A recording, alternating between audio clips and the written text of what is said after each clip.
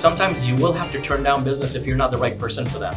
But guess what? People remember that. So when they think about referring someone else to you, they'll know you're going to be honest and you're going to look out for that best interest, whether it benefits you or not.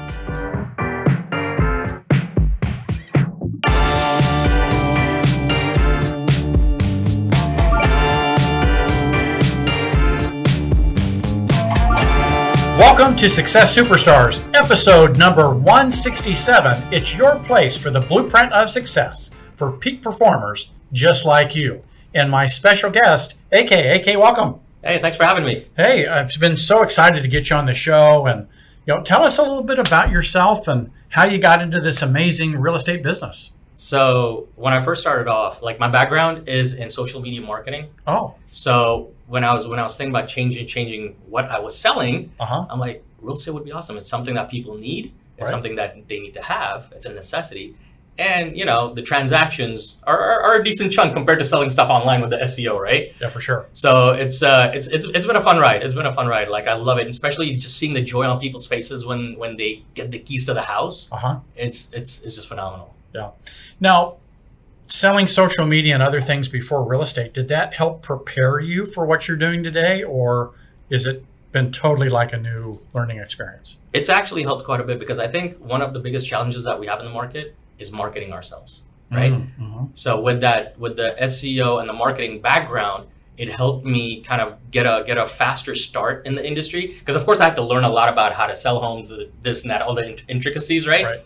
But the marketing came easy, which is usually the toughest part of entering this market, right? Yeah. This industry. So I think that helped quite a bit. Well, so I talk to so many people that they think they can just market themselves, but not do the work.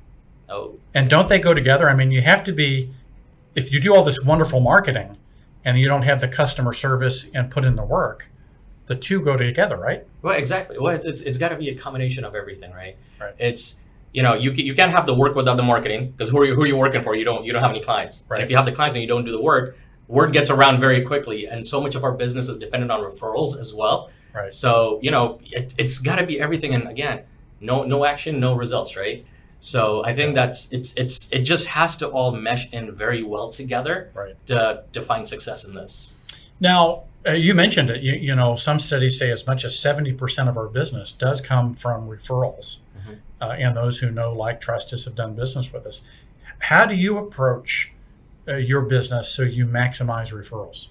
So one thing that I've done that's worked out very well is I don't try to sell the most expensive home at the top of my client's budget. Okay? Mm-hmm. Because fine, would make a lot more money that way. But what I've noticed is if I'm a trusted advisor, right? And that's what I pride myself in. Is if we can stay within the customer's budget, well within the comfortable range of it, where they're happy, they're not stressing about their payments, and they love the experience, they're going to tell a lot more people. So it's not about closing $1 million deal, it's about closing a $500,000 deal, and that customer sending us 4 friends, that's going to equal to another $2 million in sales. Right? So it's about just doing what's fair for the customer, which brings in the referrals. Yeah. So what I just heard you say is it's not about the transaction, it's about the relationship. Absolutely. Yeah. Absolutely. So, it's just one of those things. We can sell homes that are $150,000 compared to a $500,000 deal, for instance. Right. But guess what? Everyone's got friends. Everyone needs a place to live. So it's like if we give the same amount of effort and customer service to all price points, it's a win-win. Now, did that kind of mindset or philosophy come easy to you? I mean, in commission sales, obviously, you have to pay the bills and feed the family. So has always doing the right thing for the customer come naturally to you, or did you have to learn that through hard knocks? A little bit of both. It's one of those things. It's something that my parents instilled in me since I was younger, right? So it was a lot easier for sure. But when bills are due, you want to go for the bigger sales. But as long as you've got your game plan and the philosophies are still guiding your main core business, it's been a fun ride, but it's been challenging too. Yeah. Well, let's talk about doing the work. What does it require? This is a contact sport, right? I mean, you have to be out there with people, talking with people. And in this market, it's even harder, right? It's harder than it's probably ever been. It is. It is. Especially like I feel like I've got the toughest job in the world right now because 95% of our customers are buyers. Oh, so you do have a tough job. So it is tough. But with that and the experience that we've gotten because of this, right? We know how to navigate multiple offer situations better than anybody else, right? But with the same thought process, it's like the work has to be done. It is tough. But at the end of the day, again, it's all about what is right for that particular client, because not everyone's situation is going to be the same. Right. Yeah. Now, one of the things you and I were talking about before the show started was how important consistency is. Mm-hmm. Whether it's consistency in your marketing, consistency in your prospecting, consistency in your communications with the client so they're fully aware of what's happening. How have you built consistency into your business? So one of the things that I value quite a bit is all my video content that I put up. Mm-hmm. That's my main source of marketing is my YouTube channel and the videos that I put up. Right. And when I first started, no results, but I kept at it. And 8 months down the road, 10 months down the road, the leads started coming in. People started reaching out. So it was that consistency, and even right now, even though we feel blessed because we've got a decent amount of pipeline in business, I do not take my foot off the gas on the video production, right? Because we don't want to be forgotten, right? Yeah. And I kind of look at it in like the Coca-Cola philosophy. Everyone knows who Coke is.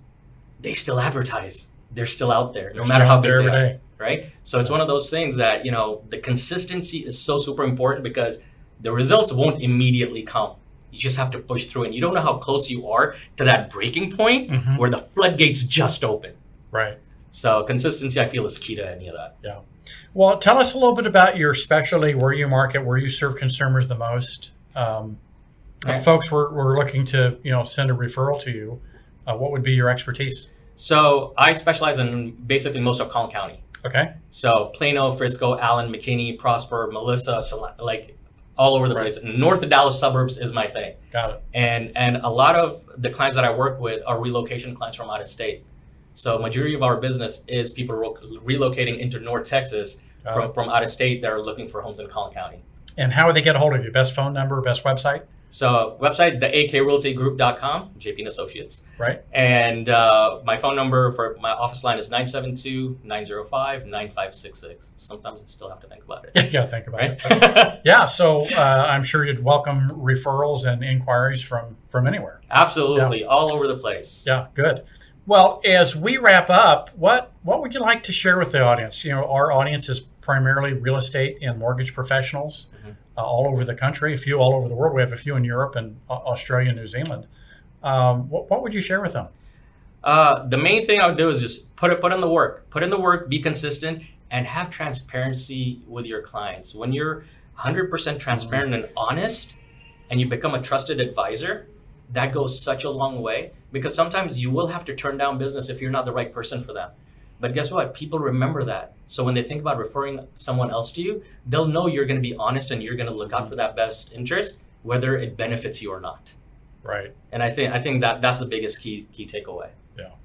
Transparency rules here. Absolutely. Yeah. Absolutely. Well, there we go. Well, thank you for coming out and joining us today and sharing a little bit about your story. Well, thanks for having me. It's been a blast. Yeah, we'll have to have you back. Oh, awesome. Would love to. All right. Well, there we go. And until we see you on another episode of Success Superstars, may your choices reflect your hopes and not your fears. Take care.